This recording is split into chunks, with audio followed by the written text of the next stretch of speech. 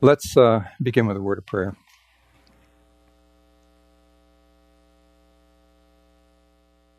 Father, we pray that our contemplation of your word this hour would accomplish your purposes in our hearts for your glory. In Jesus' name, amen.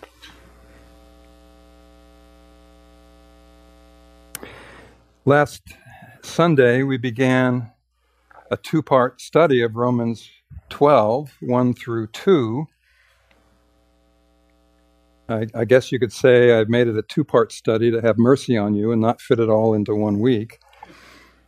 But I'd encourage you to turn in your copy of the scriptures to Romans 12. I'll read those verses again, verses 1 and 2. The Apostle Paul writes, "I urge you, therefore, brethren, by the mercies of God, to present your bodies a living and holy sacrifice, acceptable to God, which is your spiritual service of worship. And do not be conformed to this world, but be transformed by the renewing of your mind, so that you may prove what the will of God is, that which is good and acceptable and perfect." As we saw last week, verse 1 focuses on the need to please God with our bodies, the material part of us. And by way of review, that verse contains, first of all, an urgent plea, "I urge you, therefore," about an undefiled presentation, where he wrote, "To present your bodies a living and holy sacrifice acceptable to God, which is your spiritual service of worship." All of that according to some underlying principles. He includes the phrase, "brethren, by the mercies of God." Well, today we focus on verse 2, which calls us to please God with our minds, the immaterial part of our being. So verse 2 begins with the word "and," so we see that this is a continuation of the plea that he began in verse 1. In addition to pleasing God with our bodies, we need to please God with our minds, he's saying, which, according to this verse, requires us to continually do three things. First, to reject the world. Second, to renew our way of thinking. And thirdly, to reflect God's will. To reject the world, to renew your way of thinking, and reflect God's will.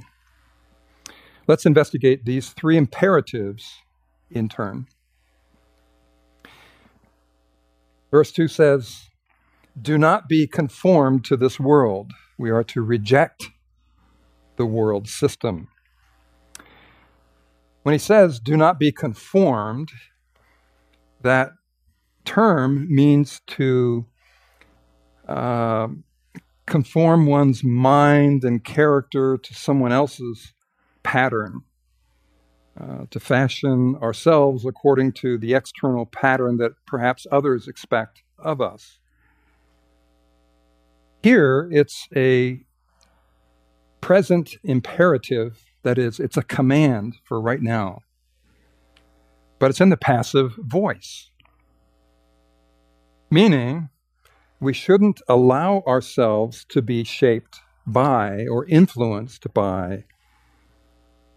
"Do not be conformed" is passive, and yet it's a command. It's an imperative to us. Don't allow that to happen. That term appears only one other time in the New Testament. In 1 Peter 1, verse 14, we read, "As obedient children, do not be conformed to the former lusts which were yours in your ignorance." Here in 1 Peter, it's a participle. It has an ongoing nature to it. But here in Romans, What are we commanded not to do? What not to be conformed to? We're not to be conformed to the world. Now, the world he's talking about here is not the word cosmos as it's typically used, which can be used of the people of the world or the world order or so on. But here he's actually using the word ahion, which refers to the worldly cultural values that are characteristic of our age.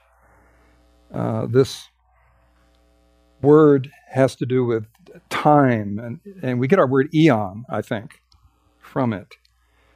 So it has to do with the times we live in, our context.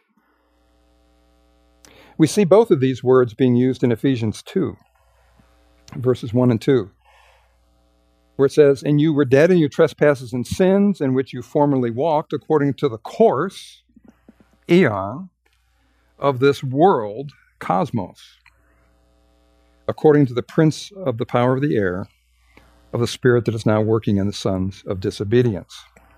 So, what do we get from this? Don't allow yourself to be shaped by the worldly value system of our age that completely surrounds you. That would include the values that focus on selfish, external, temporal things rather than eternal, godly things. But how can we do that? Well, we need to reject the world, but secondly, we also need to come to the second point of our outline, which is to renew our way of thinking. He says, "Be transformed by the renewing of your mind." That conjunction, but, of course, introduces a contrast. Not to be conformed to the world, but to be transformed by the renewing of your mind. We are to not be conformed, but rather transformed. Being conformed typically is speaking about external conformity as to, the ways and the values of the world. But being transformed has to do with internal change. We're being changed from the inside out. We see, for example, in 2 Corinthians 3:18, where it says, "But we all, with unveiled face, beholding as in a mirror the glory of the Lord, are being transformed into the same image from glory to glory, just as from the Lord, the Spirit." So what's that mean? It means we need to allow God to make us like Himself. Allow Him to work on us from the inside so that we become more and more like Him. So how do we do that? Well, it involves renewing, it says here. That's a complete renovation, a complete change for the better. It's distinct from regeneration, which is one time, and this renewing is meant to be ongoing. It's a nonstop job. The renewing of our minds is continual. That term, renewing, is used elsewhere in Scripture only in Titus 3:5, where it says, "He saved us not on the basis of deeds which we have done in righteousness, but according to His mercy, by the washing of regeneration and renewing by the Holy Spirit." The Holy Spirit is renewing us in an active, ongoing way, progressively making us new, like God Himself, Christ-like. But then secondly, we learn this has to do with the renewing of our mind. That word mind comprises both the faculties of perceiving, understanding, but also those of feeling and judgment and determination. In Luke 24:45, after the resurrection, Jesus met with his disciples, and in Luke 24:45 says, he opened their minds to understand the scriptures.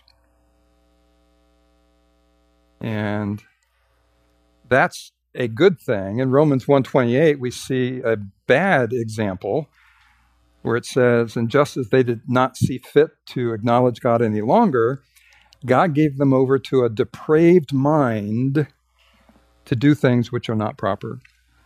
Do you see how our frame of mind influences what we do? It all springs from what's going on in our minds. And here, particularly in Romans 12:2, Paul focuses on one essential means of transportation, this transformation, this renewal of our minds. So, why does our mind need to be renewed? Aren't we saved? Well, there are two reasons. One, it's because the effects of sin, one of the effects of sin, is that our minds have become corrupted, darkened, unresponsive to reality. That's one of the effects of sin.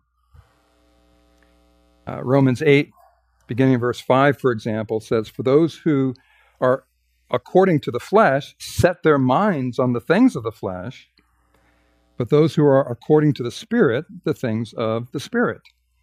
For the mind set on the flesh is death, but the mind set on the Spirit is life and peace. Because the mind set on the flesh is hostile toward God, for it does not subject itself to the law of God, for it is not even able to do so. And those who are in the flesh cannot please God. Likewise, 1 Corinthians 2:14 says, a natural man, that is, an unbeliever, does not accept the things of the Spirit of God, for they are foolishness to him, and he cannot understand them because they are spiritually appraised. And Titus 1:15 says, to the pure, all things are pure, but to those who are defiled and unbelieving, nothing is pure. Both their mind and their conscience are defiled.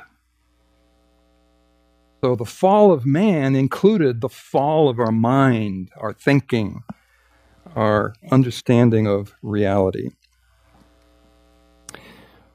Well, the second reason our minds need renewing is that God doesn't instantaneously overcome the effects of sin the moment we're saved. The transformation of our character and even our thinking takes place over time. It's part of our progressive sanctification, becoming more and more like Christ as we forsake sin and yield to the Holy Spirit's convicting and leading ministry in our lives. Indeed, we're actually commanded here to do this, right? Do not be conformed to this world, but be transformed by the renewing of your mind. It's something we're to participate in, we're to yield to. God's the one ultimately who does it. He's the one transforming us, but we participate by our cooperation and obedience. These are imperatives, they're commands, not just suggestions. And we see this elsewhere too. For example, in Ephesians 4, starting in verse 17. So this I say and affirm together with the Lord, that you walk no longer just as the Gentiles also walk in the futility of their mind, being darkened in their understanding, excluded from the life of God because of the ignorance that is in them, because of the hardness of their heart. And they, having become callous, have given themselves over to sensuality for the practice of every kind of impurity with greediness. But you did not learn Christ in this way, if indeed you have heard him and have been taught in him, just as truth is in Jesus, that, in reference to your former manner of life, you lay aside the old self, which is being corrupted in accordance with the lusts of deceit, and that you be renewed in the spirit of your mind and put on the new self, which is in the likeness of God and has been created in righteousness and holiness of the truth. Likewise, Colossians 3 begins by saying, therefore, if you have been raised up with Christ, keep seeking the things above, where Christ is, seated at the right hand of God. Set your mind on things above, not on the things of the earth.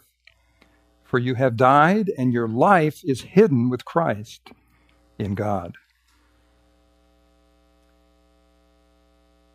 Oh, how crucial this is. If you long to break loose from conformity to the world, if you long to be transformed and new from the inside out, if you long to be free from mere duty-driven Christianity and do what you love to do because what you love to do is what you ought to do, if you long to offer up your body as a living sacrifice so that your whole life becomes a spiritual act of worship and displays the worth of Christ above the worth of the world, then give yourself with all your might to pursuing this, the renewal of your mind. Because the Bible says this is the key to becoming Christ-like.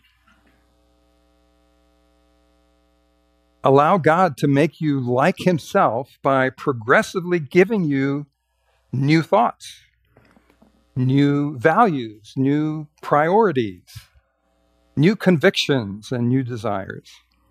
Ones that have eternal, not just temporal, consequence. But how can we do that? Well, you probably remember that Scripture teaches us that we have three main enemies in the Christian life: the world, the flesh, and the devil. Well, how should we respond to the deceptions of the devil? Well, Ephesians 6:13, put on the full armor of God, then what? Stand firm. How should we respond to the enticements of the flesh? 1 Corinthians 6:18, flee immorality. Make no provision for the flesh. How should we avoid the enticements of the world? We're here in Romans 12:2, we read, or we're being taught, to let the Word of God transform our minds, our thinking.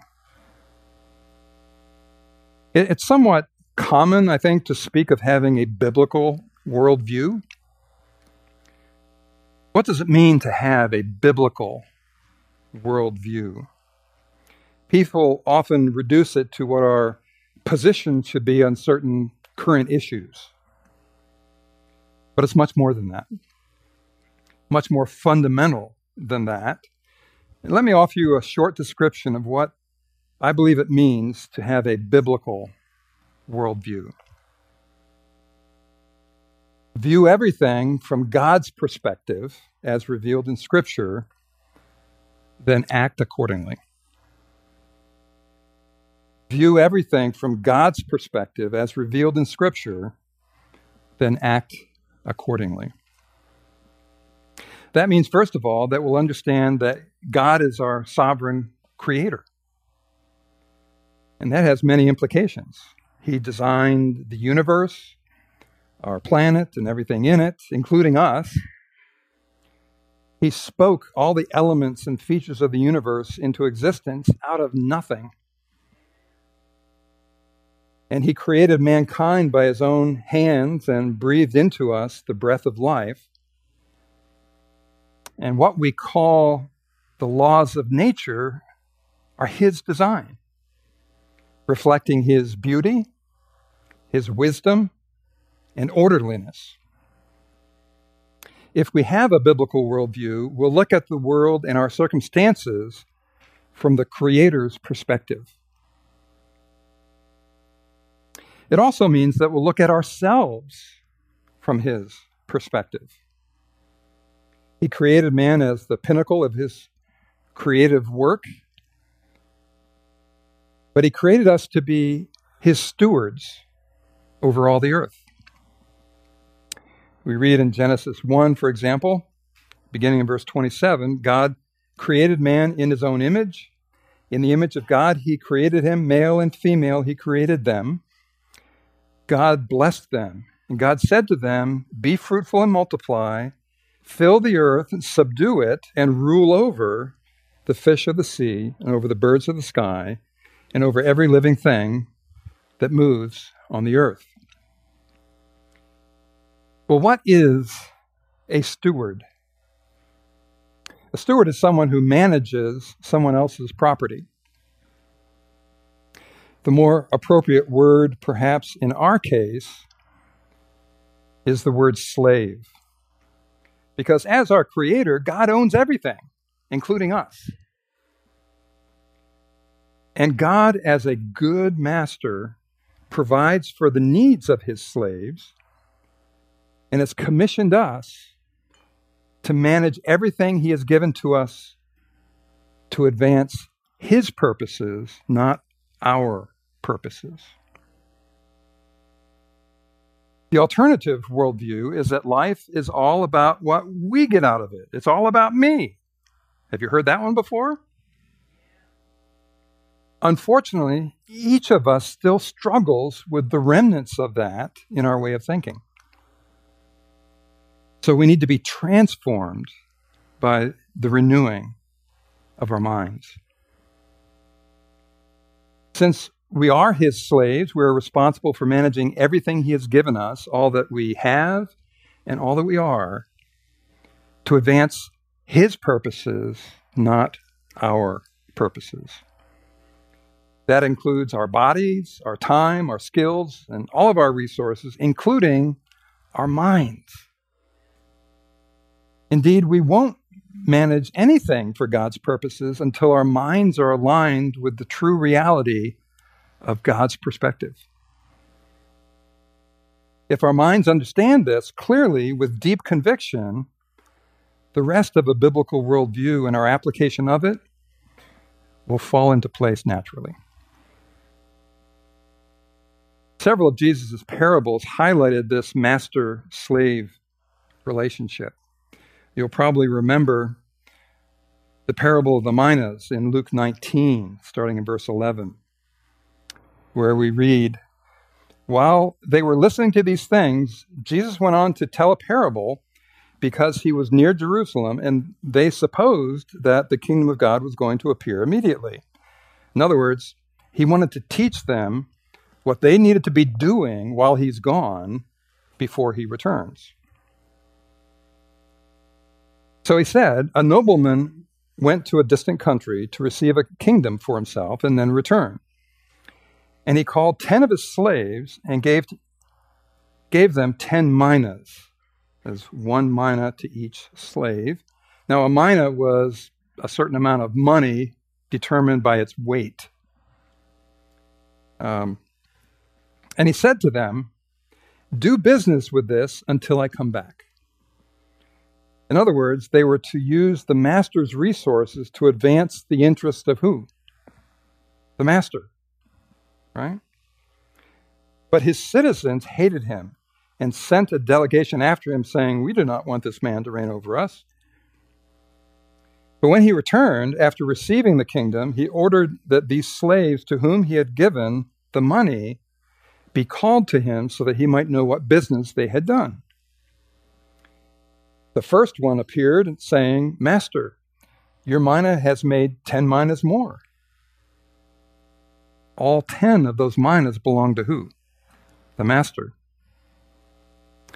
And he said to him, "Well done, good slave, because you have been faithful in a very little thing, you are to be in authority over 10 cities." And the second one came, saying, Your mina, master, has made 5 minas. And all 5 of those, of course, belong to the master.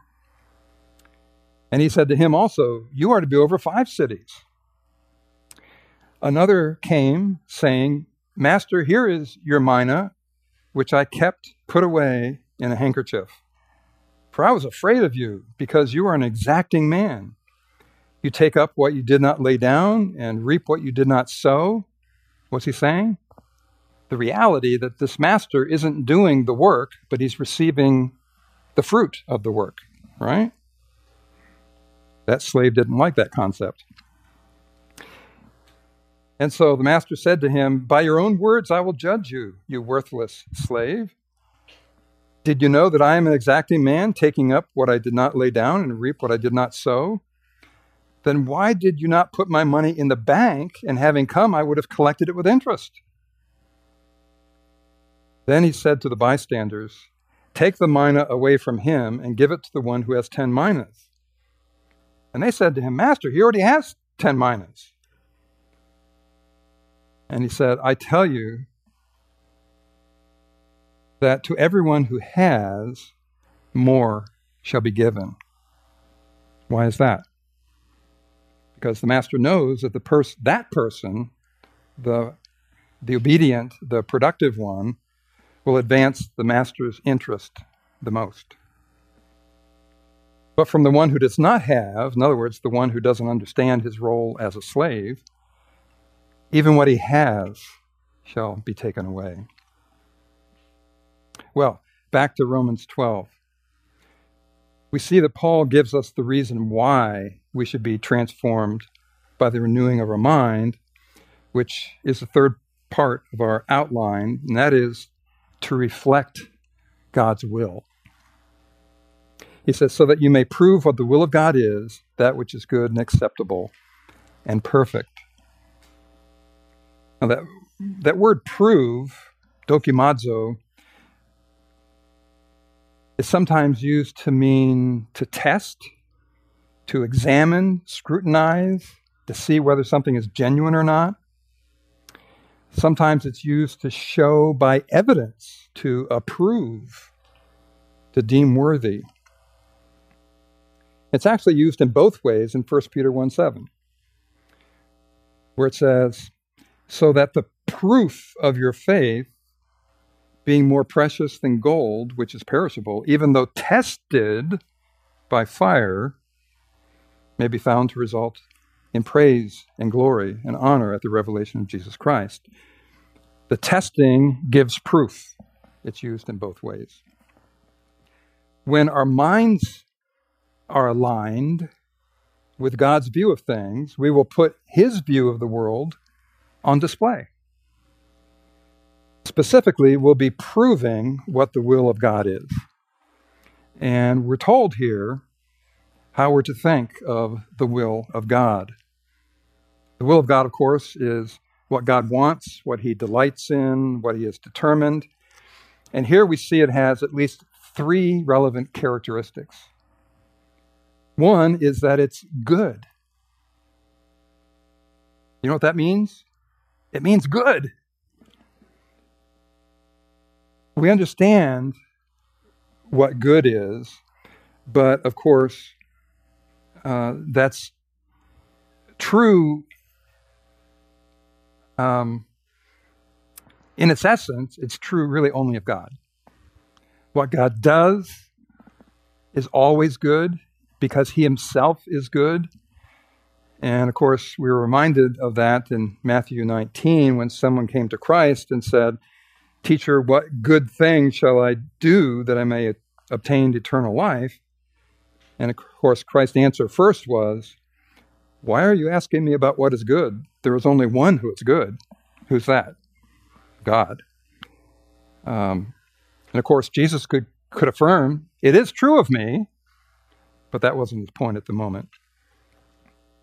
The other word we have here in Romans 12 is acceptable. This means not just pleasing, but well-pleasing. And you might remember from last week, that's the same word used in verse 1 that our our sacrifice of our bodies is to be acceptable to God. It's interesting that in Ephesians 5, verses 6 through 10, we see these various concepts brought together. Let no one deceive you with empty words, for because of these things the wrath of God comes upon the sons of disobedience. Therefore, do not be partakers with them, for you were formerly darkness, but now you are light in the Lord. Walk as children of light, for the fruit of light consists in all goodness and righteousness and truth, trying to learn, that's this word prove, what is pleasing, that is acceptable to the Lord. The third characteristic of God's will that we'll be proving is that it's perfect. That means it's mature, it's complete, lacking in nothing. It's the correct end result. In 1 Corinthians 14:20, for example, we read, "Brethren, do not be children in your thinking, yet in evil be infants, but in your thinking be mature." So what's that mean? God wants to mature our way of thinking to his way of thinking, so that our actions will reflect his way of living, which is what pleases him. It starts internally and it plays out in our actions. God wants to mature our way of thinking to his way of thinking, so that our actions will reflect his way of living, which is what pleases him. I think it would be helpful to survey several principles and applications of these commands as we close. First principle would be alert to the deceptions of worldly thinking. That should be obvious. Be alert to the deceptions of worldly thinking. In Colossians 2:8, we read, "See to it that no one takes you captive through philosophy and empty deception, according to the tradition of men, according to the elementary principles of the world, rather than according to Christ." So, again, it's a command to be alert. 2 Peter 3:17 and 18. "You, therefore, beloved, knowing this beforehand, be on your guard, so that you are not carried away by the error of unprincipled men, and fall from your own steadfastness, but grow in the grace and knowledge of our Lord and Savior, Jesus Christ." In Ephesians 5:6, "Let no one deceive you with empty words, for because of these things the wrath of God comes upon the sons of disobedience." The lesson here is don't be deceived by the world's values, logic, and rewards. Don't even expose yourself to the worldly values so prevalent all around us. Secondly, don't depend on your own logic. Don't depend on your own logic either. 1 Corinthians 3:18 and 19. "Let no man deceive himself. If any man among you thinks that he is wise in this age, he must become foolish, so that he may become wise. For the wisdom of this world is foolishness before God." 1 Corinthians 1, beginning in verse 20. "Where is the wise man? Where is the scribe? Where is the debater of this age? Has not God made foolish the wisdom of the world? For since in the wisdom of God, the world through its wisdom did not come to know God, God was well pleased through the foolishness of the message preached to save those who believe. For indeed, Jews ask for a sign and Greeks search for wisdom, but we preach Christ crucified. To the Jews a stumbling block, and to Gentiles foolishness, but to those who are called, both Jews and Greeks, Christ, the power of God and the wisdom of God, because the foolishness of God is wiser than men, and the weakness of God is stronger than men. For consider your calling, brethren, that there were not many wise according to the flesh, not many mighty, not many noble, but God has chosen the foolish things of the world to shame the wise, and God has chosen the weak things of the world God has chosen the weak things of the world to shame the things which are strong. And the base things of the world and the despised God has chosen, the things that are not, so that he may nullify the things that are, so that no man may boast before God, but by his doing you are in Christ, who became to us wisdom from God, and righteousness and sanctification and redemption, so that just as it is written, let him who boasts boast in the Lord. The lesson for us is to evaluate our ideas and our priorities. Are they God-centered or self-centered? Do they violate any explicit commands or principles in Scripture? Our third application principle is to saturate your mind with the Word of God. Saturate your mind with the Word of God. 2 Corinthians 10, starting in verse 3.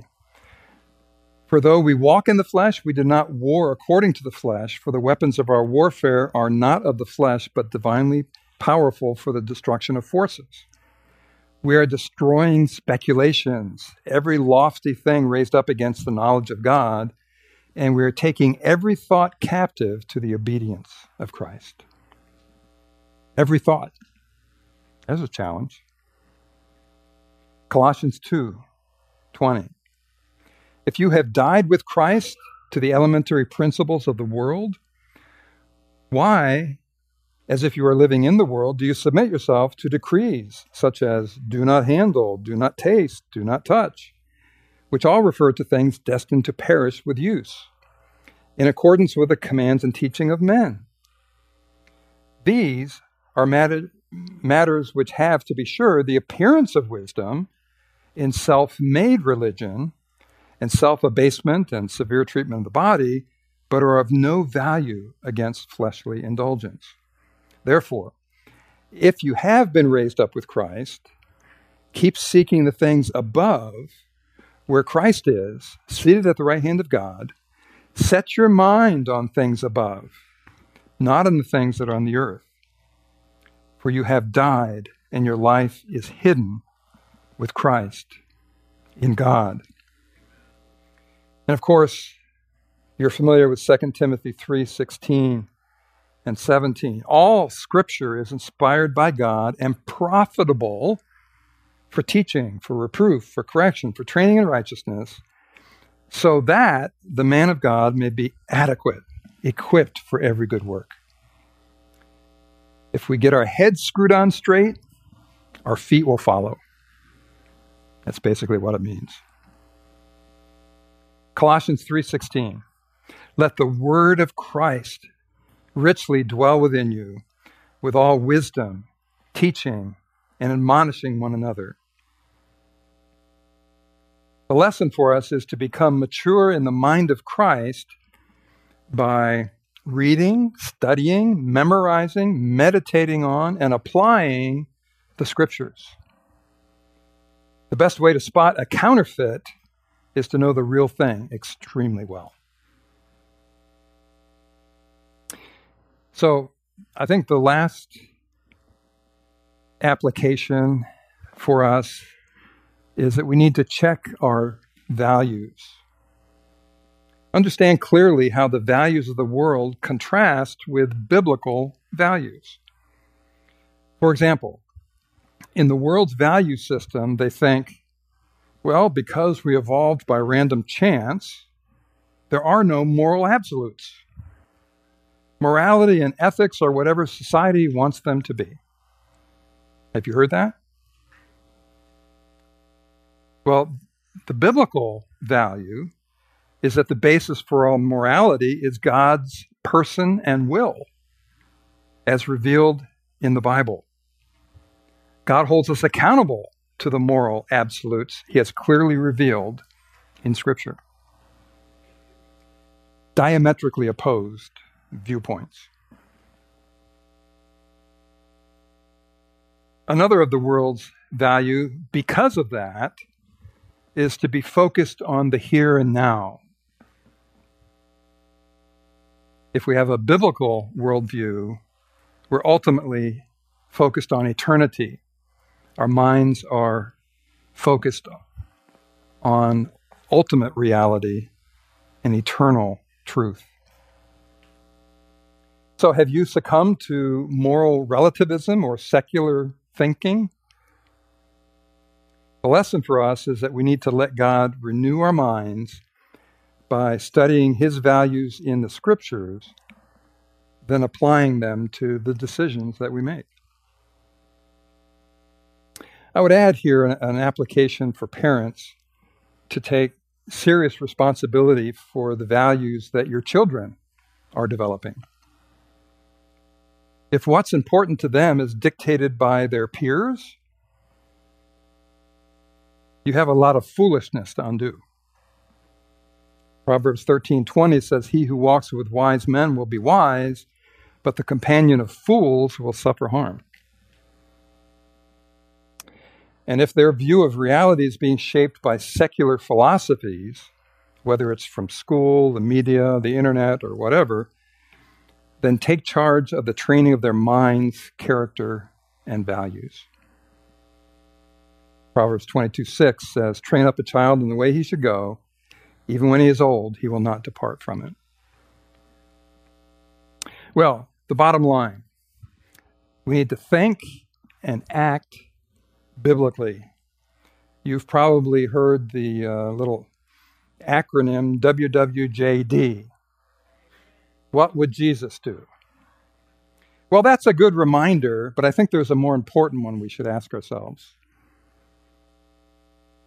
HWJT. How would Jesus think?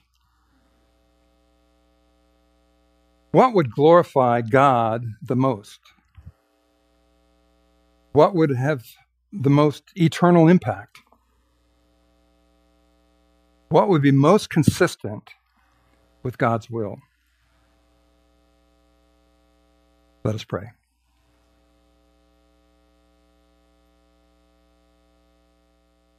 Lord God, we desperately need to think about our lives and the world around us the way you do, and then act accordingly.